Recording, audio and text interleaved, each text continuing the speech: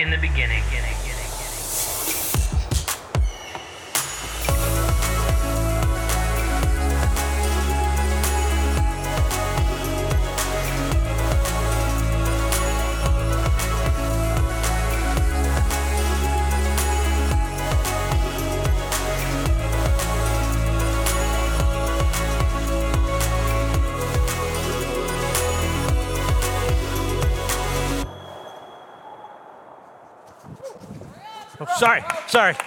Sorry about that.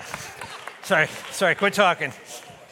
A couple more quick announcements before I get into Genesis 2 and 3. Today we have something called Discover Grace. If you've not been through Discover Grace, I encourage you to do it even if you've been at Grace for a long time. But if you're new at Grace, this is a great way for you to understand who we are, how we do ministry, why we do ministry, the way we do ministry. So it's today at 3 o'clock. It includes a meal. So if you could pre-register, that's pretty important. If you want to even slip out of your seat and go to the information counter right now and say, I'm coming to Discover Grace, I'm fine with that. But you can also just go online, register. But we need you to register now, not at 3, so that we know how much food to buy. I have no idea what we're eating, but we do have to make sure we get enough for everybody. Again, this is just a great way for you to get to know us to get to know you. The other thing I just want to hype a little bit is this Saturday is the next men's breakfast. I don't know if anybody recognizes this guy, but our very own Kevin Dupree is going to be speaking. So it should be high energy, if nothing else, but it'll be great. They do a great job, serve a great breakfast, but encourage you, young, old, guys, bring your sons, bring your friends, and show up for the men's breakfast. It's going to be great. Okay? So the last Sunday, something I think very noteworthy happened. Apart from our Easter numbers, we had a record number of children in children's church.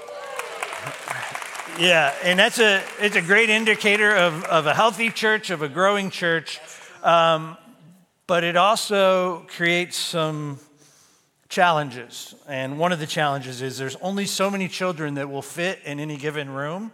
And so when we get to the point where the fire marshal says that's all you can have in a room, we have to find a way to find another room. And so there's a couple things that I want to just say.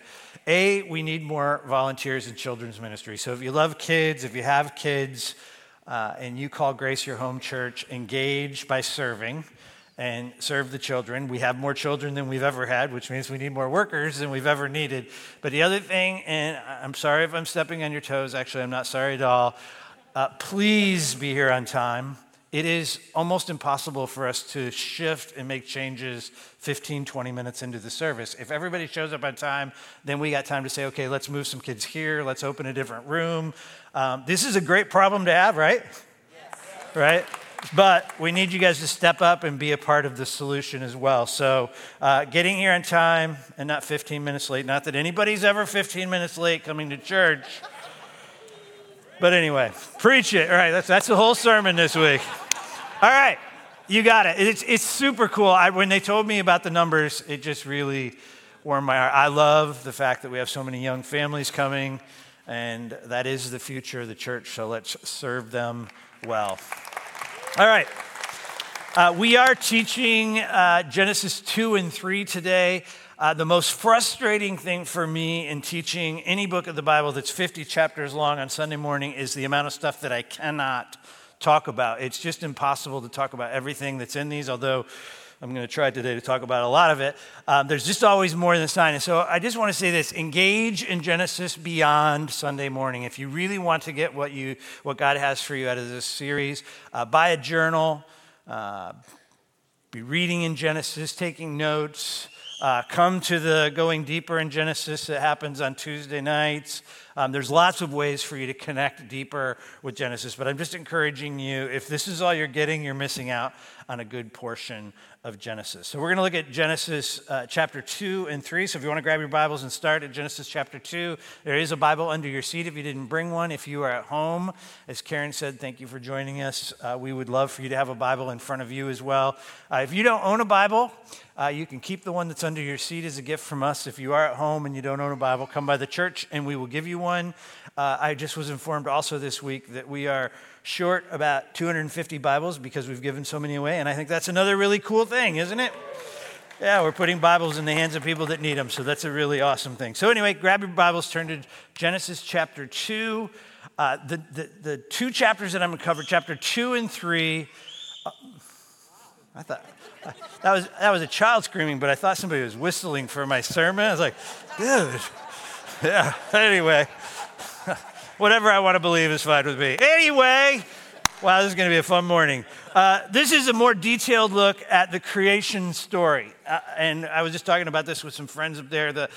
When I read Genesis, and the author of Genesis sort of keeps repeating themselves or going back, I envision a great storyteller who tells the story and then says, no, wait, there's more. Like, no, pay attention. Let me give you some details. So he tells us about the 6 days, and then we get to Genesis 2, and all of a sudden we're talking about some of the things that he already talked about in Genesis 1, but he's just adding more color, more details. And if I could say anything about Genesis is meant to paint a portrait of something wonderful, something beautiful, something amazing. And if you see it for what it is, this portrait of God's creation, it's easy to read. What I will tell you is that this is not a timeline in Genesis 2 and 3. If it were, it would be contradicting Genesis 1. But it's just this beautiful picture. And this is where we have the creation of Adam and Eve, we have the creation of the garden, we have the creation of the forbidden fruit, and we have the fall. That's all of what we're going to cover in chapters 2 and 3. And what these two chapters do is they clearly establish the need for Jesus. Okay, so the gospel, which is the story of Jesus, his life, his death, his resurrection, and his reconciling us to God. The gospel only makes sense when you see it through the lens of Genesis. Let me say it again so you know how important this series is. The gospel only makes sense when we see it through the lens of Genesis. So what you believe about God and creation, it matters. What you believe about God's reason for creating humankind matters. What you believe about God's as your provider matters. What you believe about sin matters. What you believe about our inherent sin nature, it all matters, and it all puts the gospel in perspective. All right, a couple other things before we read. This is a historical and poetic look at the origins of mankind. It's not folklore. It actually happened. Adam and Eve are real. They are as real as I am standing on the stage, as you are sitting in your seats. The interesting thing is the Christian and non-Christian scientific community almost unanimously agree that DNA testing proves that all humans are related to an ancient mother and an ancient father, right? They don't necessarily believe in the creation story, but they know DNA evidence shows an Adam and an Eve. This is anthropology, if you will. It's telling us what it means to be human, what it means to be human physically, what it means to be human spiritually, socially. So there's a lot for us to learn. What I'm hoping that comes out of the message this morning is that you'll see that the story of Adam and Eve is repeated over and over and over in each of our lives. So there's a lot of application for us in the message today. All right, I'm just going to read portions because I can't read both chapters in the amount of time that we have. I'll point towards the portion I'm going to read, and then I'm going to give a little commentary after I read. So we're going to start in chapter 2, verse 4, and because I'm jumping through, I'm not going to ask you to stand this morning, but we're beginning at verse 4. It says, "These are the generations of heaven and the earth when they were created, in the day that the Lord God made earth and the heavens. When no bush of the field was yet in the land, and no small plants of the field had yet sprung up, for the Lord God had not caused it to rain on the land, and there was no man to work the ground, and a mist was going up from the land and was watering the whole face of the ground. Then the Lord God formed man of the dust from the ground and breathed into his nostrils the breath of life, and the man became a living creature. And the Lord God planted in the Garden of Eden in the east, and he put the man whom he had formed. And out of the ground the Lord God made to spring up every tree that is pleasant to sight and good for food. The tree of life was in the midst of the garden, and the tree of knowledge of good and evil. Lord, I pray in these next few minutes that you would give me wisdom of how to navigate so much incredible scripture. I pray that the words that I speak that are of you would also land in fertile soil, like the seeds we just read about, that they would grow and they would produce beautiful fruit. We ask that each person, myself included, would leave this room different than we came because the living God has spoke a word. We know from our study of Genesis, with just a word, everything changes. In Jesus' name, amen. So we have this more detailed account of Genesis 1, and in Genesis 2, I just want to say it one more time. You cannot look at Genesis 2 as a timeline or a scientific explanation. If you do, you're immediately going to have two conflicting stories. So it's not written for that purpose. It's written to elicit in our mind this beautiful picture of the creation of a perfect place, the creation of humankind being placed in that perfect place, this place of paradise. So it's getting the readers to understand God's marvelous creation. So God creates paradise, places man in paradise, and look at verse 15. It says, the Lord God took the man and put him in the Garden of Eden to work and keep it. So Adam was given the responsibility to tend to the garden. His work was intended to be fruitful. His work was intended to be enjoyable. And I don't know if you guys know who Brother Rob is, been one of our missionaries for a long time, ministry partners for a long time, and he taught us a while back about this word work. And the word work that's found in Genesis 2 is found 289 times in the Old Testament, but it's more often translated worship or serve. The same word, work, is translated worship or serve. And the point is, in my opinion, really profound. Work was and work is intended to be an enjoyable act of worship. As a matter of fact, I would say this entire sermon could be titled, It's All About Worship. Genesis 1, Genesis 2, and Genesis 3, as you're going to see, is all about worship. And worship is a natural outcome of seeing God's hand in everything we see, everything we do.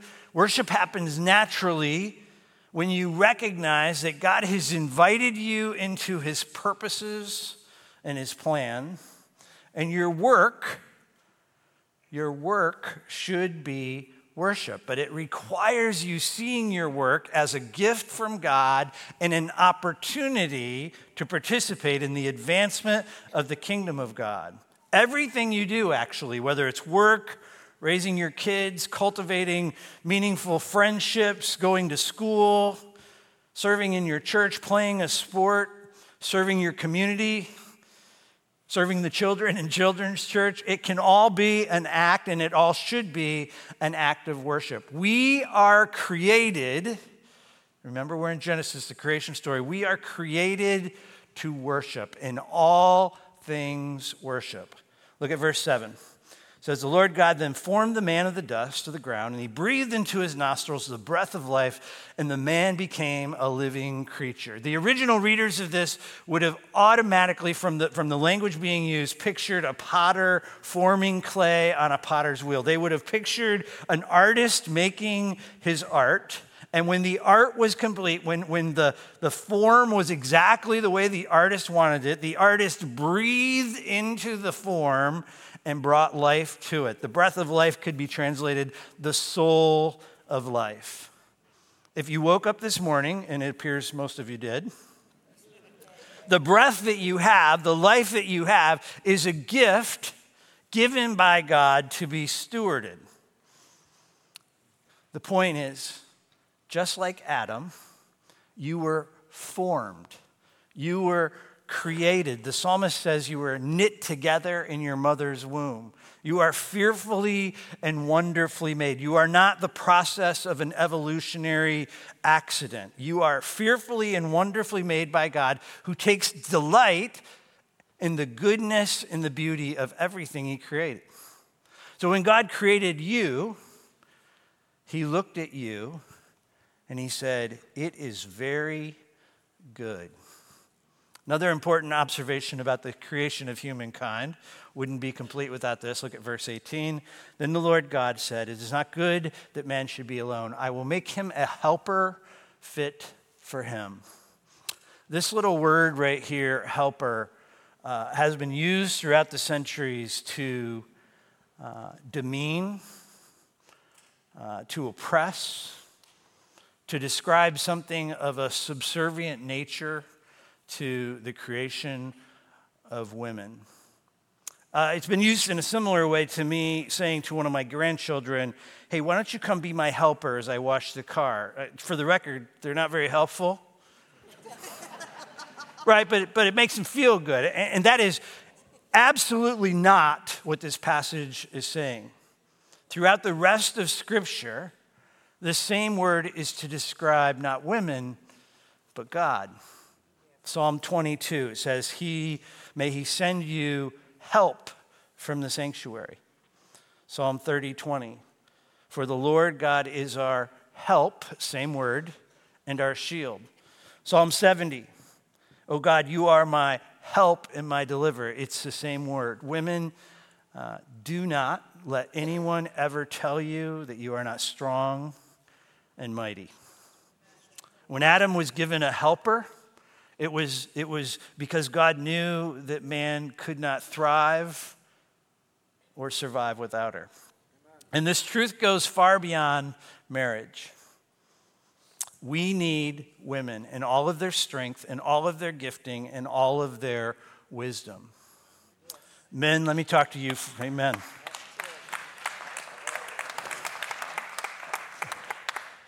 Men, your wife was not created to be ruled over. They were called to co-reign and co-rule with you. I'll talk about that more in just a minute. Look at verse 16 and 17. Genesis 16 and 17 say, the Lord God commanded the man, saying, you shall surely eat of every tree in the garden, but of the tree of knowledge and good and evil you shall not eat. For on the day that you eat, you shall surely die. And the million-dollar question is, why? Why did God create the forbidden tree? This is a subject of lots of books, dissertations. There's lots we could say on it. But what you need to know is that the forbidden fruit represented a boundary, right? It could have just been just as easy. God didn't say this, but God could have said, look, you can go anywhere you want to go, but don't go across the river into this region. Don't go to this area. That would have been a boundary, right? And God could have established any boundary he wanted, but this was the boundary that God established. Do not eat from this particular tree. The tree or the boundary, listen, had to exist for there to be true, authentic love. The tree, the boundary, is a gift. It had to exist for there to be true worship. Authentic love, authentic worship are inextricably linked. You were created to worship. True, authentic love requires a choice. If you don't have a choice, it's not love. It's either oppression or some kind of coercion. If you're forced to live with someone, if you're forced to love someone, then you don't actually love them. There has to be choice for there to be authentic love. The forbidden fruit, listen, this is a whole different way for us to see it. The forbidden fruit was an invitation, not a restriction. The boundary represented an opportunity to worship. Here's the application. Our response, if we can throw that up on the screen, our response to, and our responses and our behaviors would be far more God-honoring if we saw God's boundaries as invitations and not restrictions. Every boundary is an opportunity to choose love. Every boundary is an opportunity to choose to honor God. In turn, every boundary is an opportunity to worship. Authentic worship requires obedience. What if Eve had said, man, this fruit, it looks good. It's beautiful. Do you know what the passage says? It looked good for food, and it was pleasing to the eye, right? So what if she had held the fruit and she just gave voice to both of those things? It looks good, right? It's beautiful. But what if she had, that's temptation, right? But what if she had said, I want God's presence and his blessing more than I want this fruit? What if she actually saw the temptation as an opportunity to show God her love and her affection and her devotion? Every temptation, listen, church, this is so critical. Every temptation that comes your way is an opportunity to worship, to choose God. In the desert, right? Jesus did what Adam and Eve didn't do.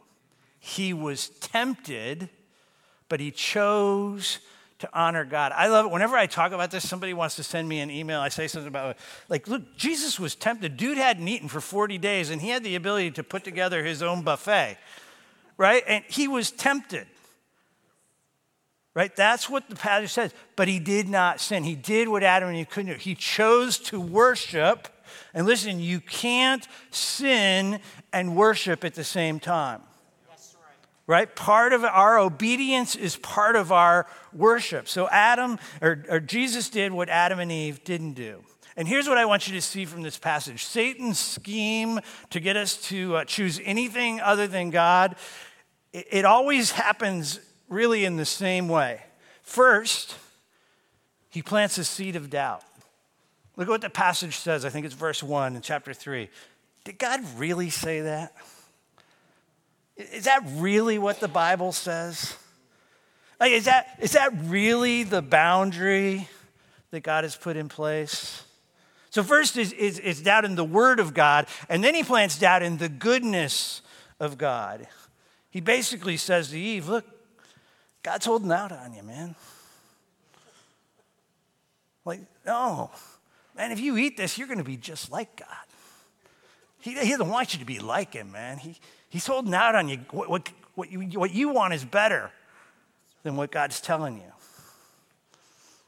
So he has us doubting the word of God. He has us doubting the goodness of God. Satan says, God knows when you eat it, your eyes are going to be open and you'll be like God, knowing good and evil. Just so you know, his scheme is no different today. Right? He's on a frontal attack to attack the Bible. Does the Bible really say that?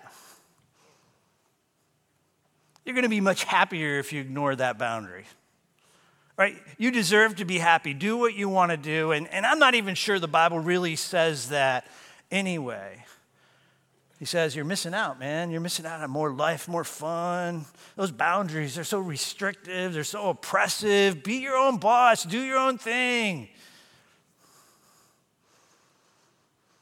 But the boundaries in scriptures are there to protect us, and they are opportunities to choose God and to worship. Specific example, choosing not to have sex outside of a covenant relationship between a man and a woman, marriage. Choosing not to is choosing to worship. So I'll ask the question again. What if we saw the boundaries as opportunities? As opportunities, not as restrictions. They're there to protect us, but they're also there to give us a chance to express our love and our devotion to God, the God who formed us and breathed life into us. Jesus said in John 14, if you love me, you'll keep my commandments. And he wanted to make sure that we understood what he was saying. So he also said it the opposite way. In 14:24, he said, whoever doesn't love me doesn't keep my words. Do you get the idea that obedience and following the boundaries that God puts in place and worship are inextricably linked? The other part that we see from Genesis 2 and 3, and stay with me here, is that anytime we ignore the boundaries, isolation, chaos, and pain always follow.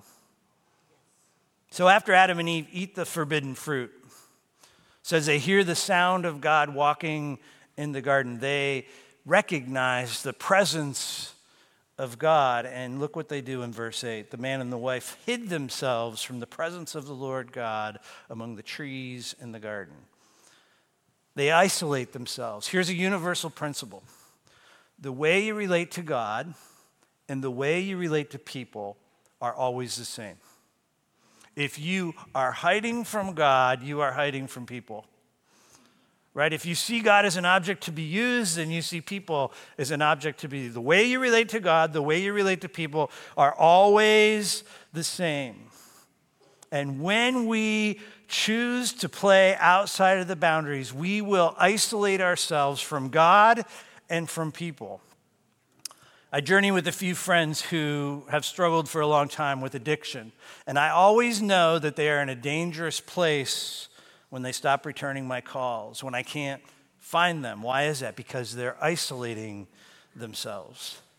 So Adam and Eve hide, but God pursues. God calls them out of hiding, and he asks a series of questions, and those questions are intended to help them understand their own hearts. The first question he asks is, where are you?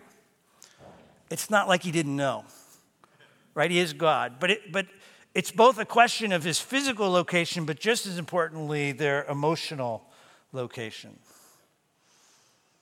They admit that they were afraid. They say they realized they were naked. They're talking about both physically naked and spiritually naked. And God asks, who told you you were naked? He asks them, have you eaten from the tree which I commanded you not to eat? Again, it probably goes without saying, but God's not looking for clarity here. He knows the answers to the questions. He's using the questions to get to the heart of the matter. This is another great application for us. When you have that sense in your spirit, you know what I'm talking about? Like when you hear the question in your heart from God, stop. Pay attention. God's trying to get to the heart of what's going on inside of you. When Meg and I sold the business a long time ago, even before we sold the business, God made it crystal clear that I was supposed to go into full-time ministry in the church setting, right? So we sold the business, and there was a waiting period of trying to figure out what we were going to do next. And on more than one occasion, I began to write a business plan.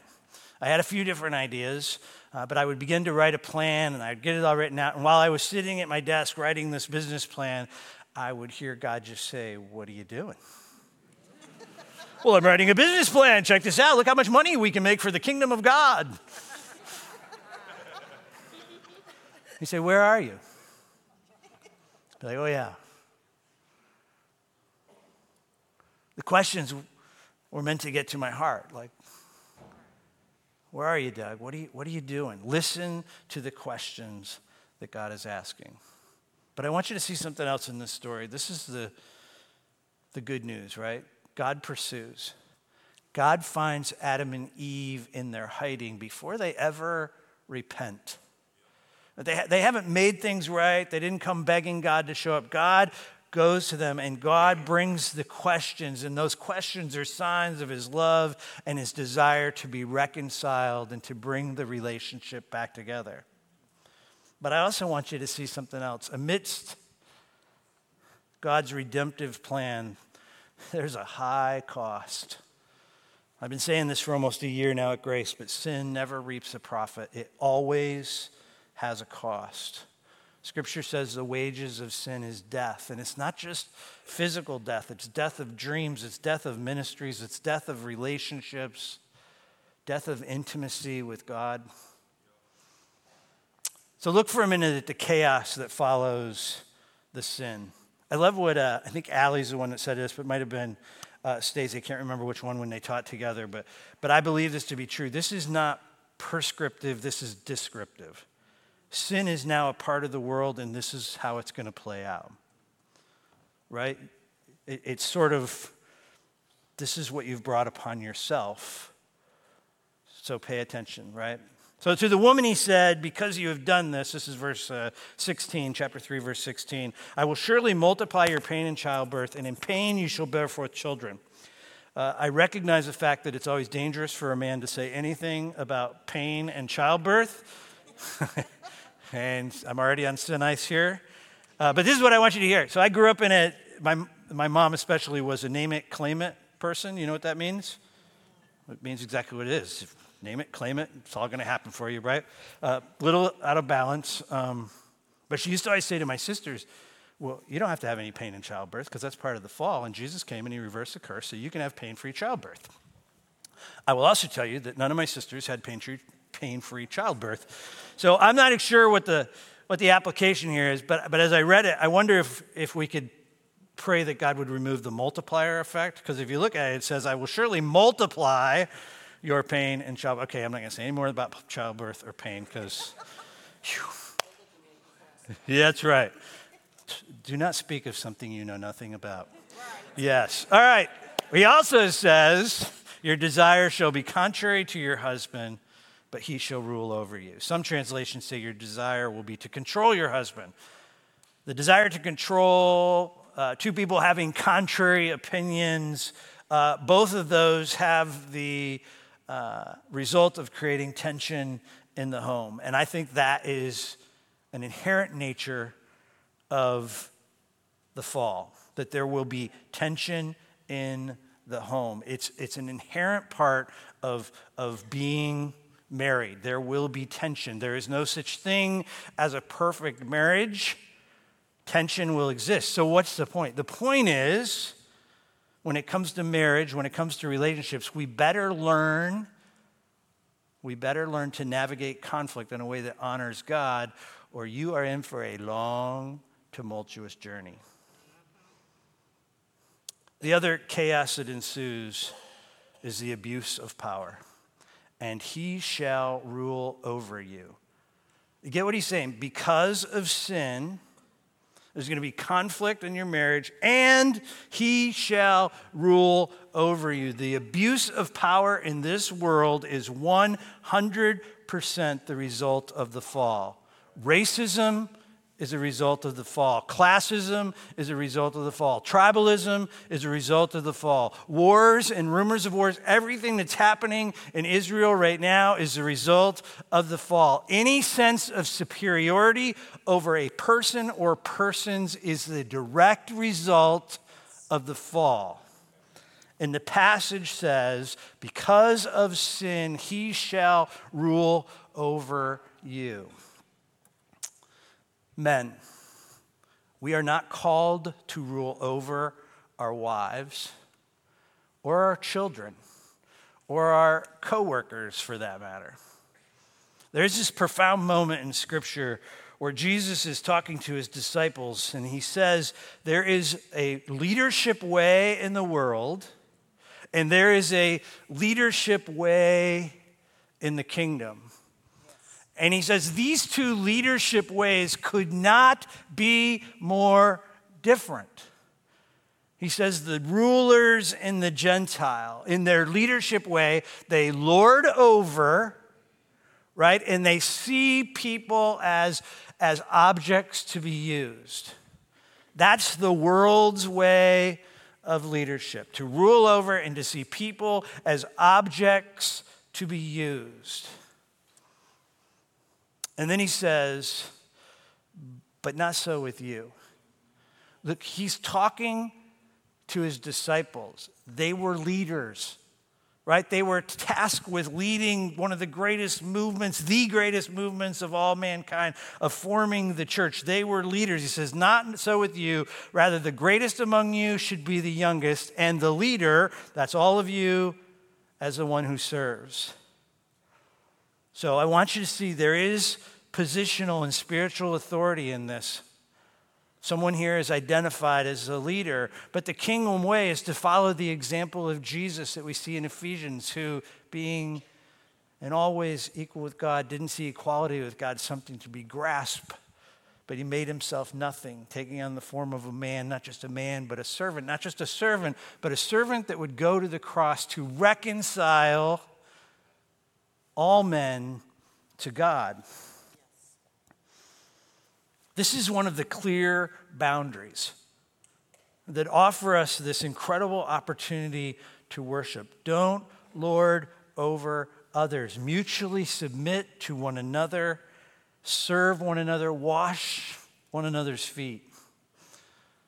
If you want to know what would transform every marriage in this room, every friendship, every church in the world, it's the not so with you way of leadership. If we would mutually submit to one another, serve one another rather than use people, if we understood the concept of downward mobility.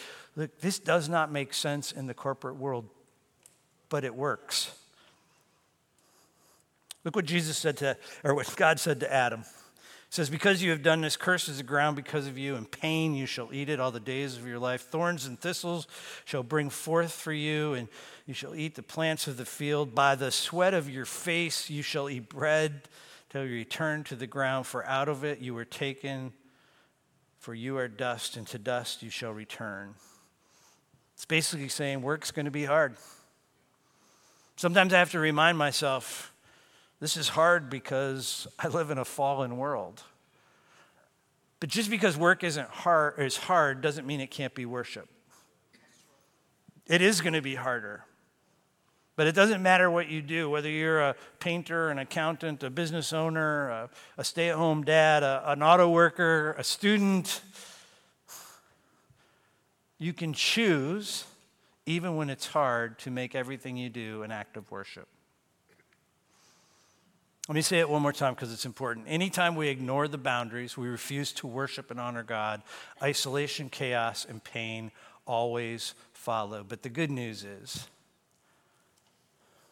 God makes a way. Here in chapter 3, we see the first messianic prophecy. He says, I will put enmity between you and the woman. He's talking to the serpent at this time, and between your offspring and her offspring. And then he says, he shall bruise your head. The he there is Jesus. And you shall bruise his heel. Amidst the fall, the greatest promise is ever given.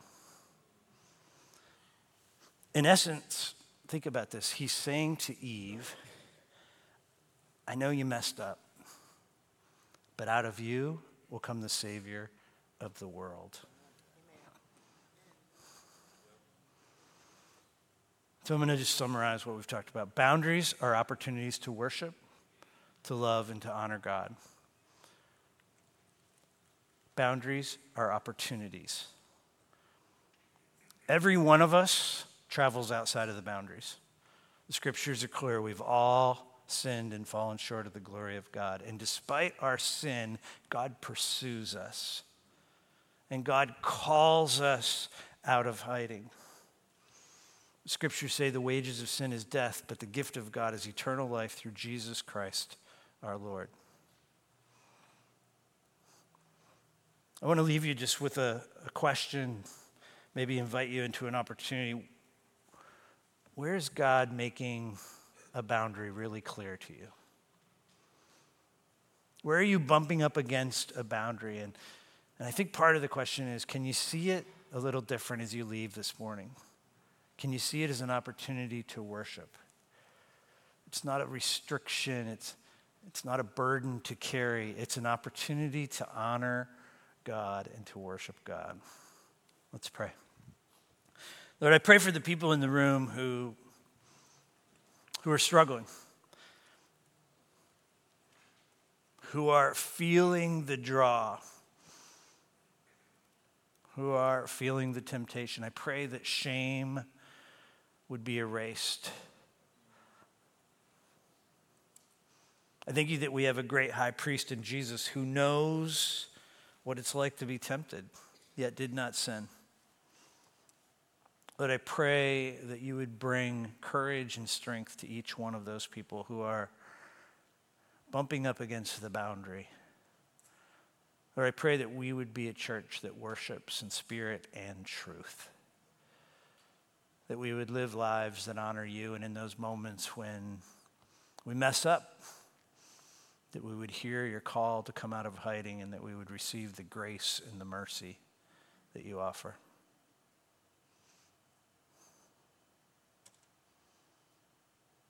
For your goodness, we say thank you. For the gift of your Son, Jesus, we say thank you.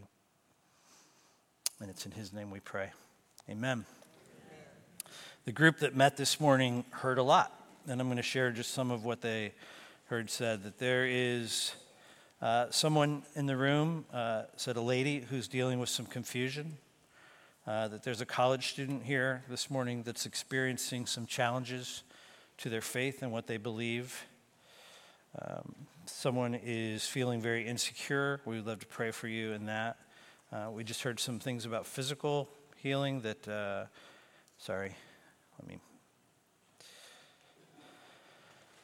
So someone's struggling with a sudden loss of hearing. Someone is struggling with their past, and someone is having eye issues. So if any of that resonates with you, if you feel like you have something physical or spiritual or a little of both, we have people that would love to meet down here and pray with you. If you're online right now, you can call the church anytime during the week, and a pastor will pray over you as well. God bless you. Thanks for being here. Come back next week as we jump into Genesis chapter 4.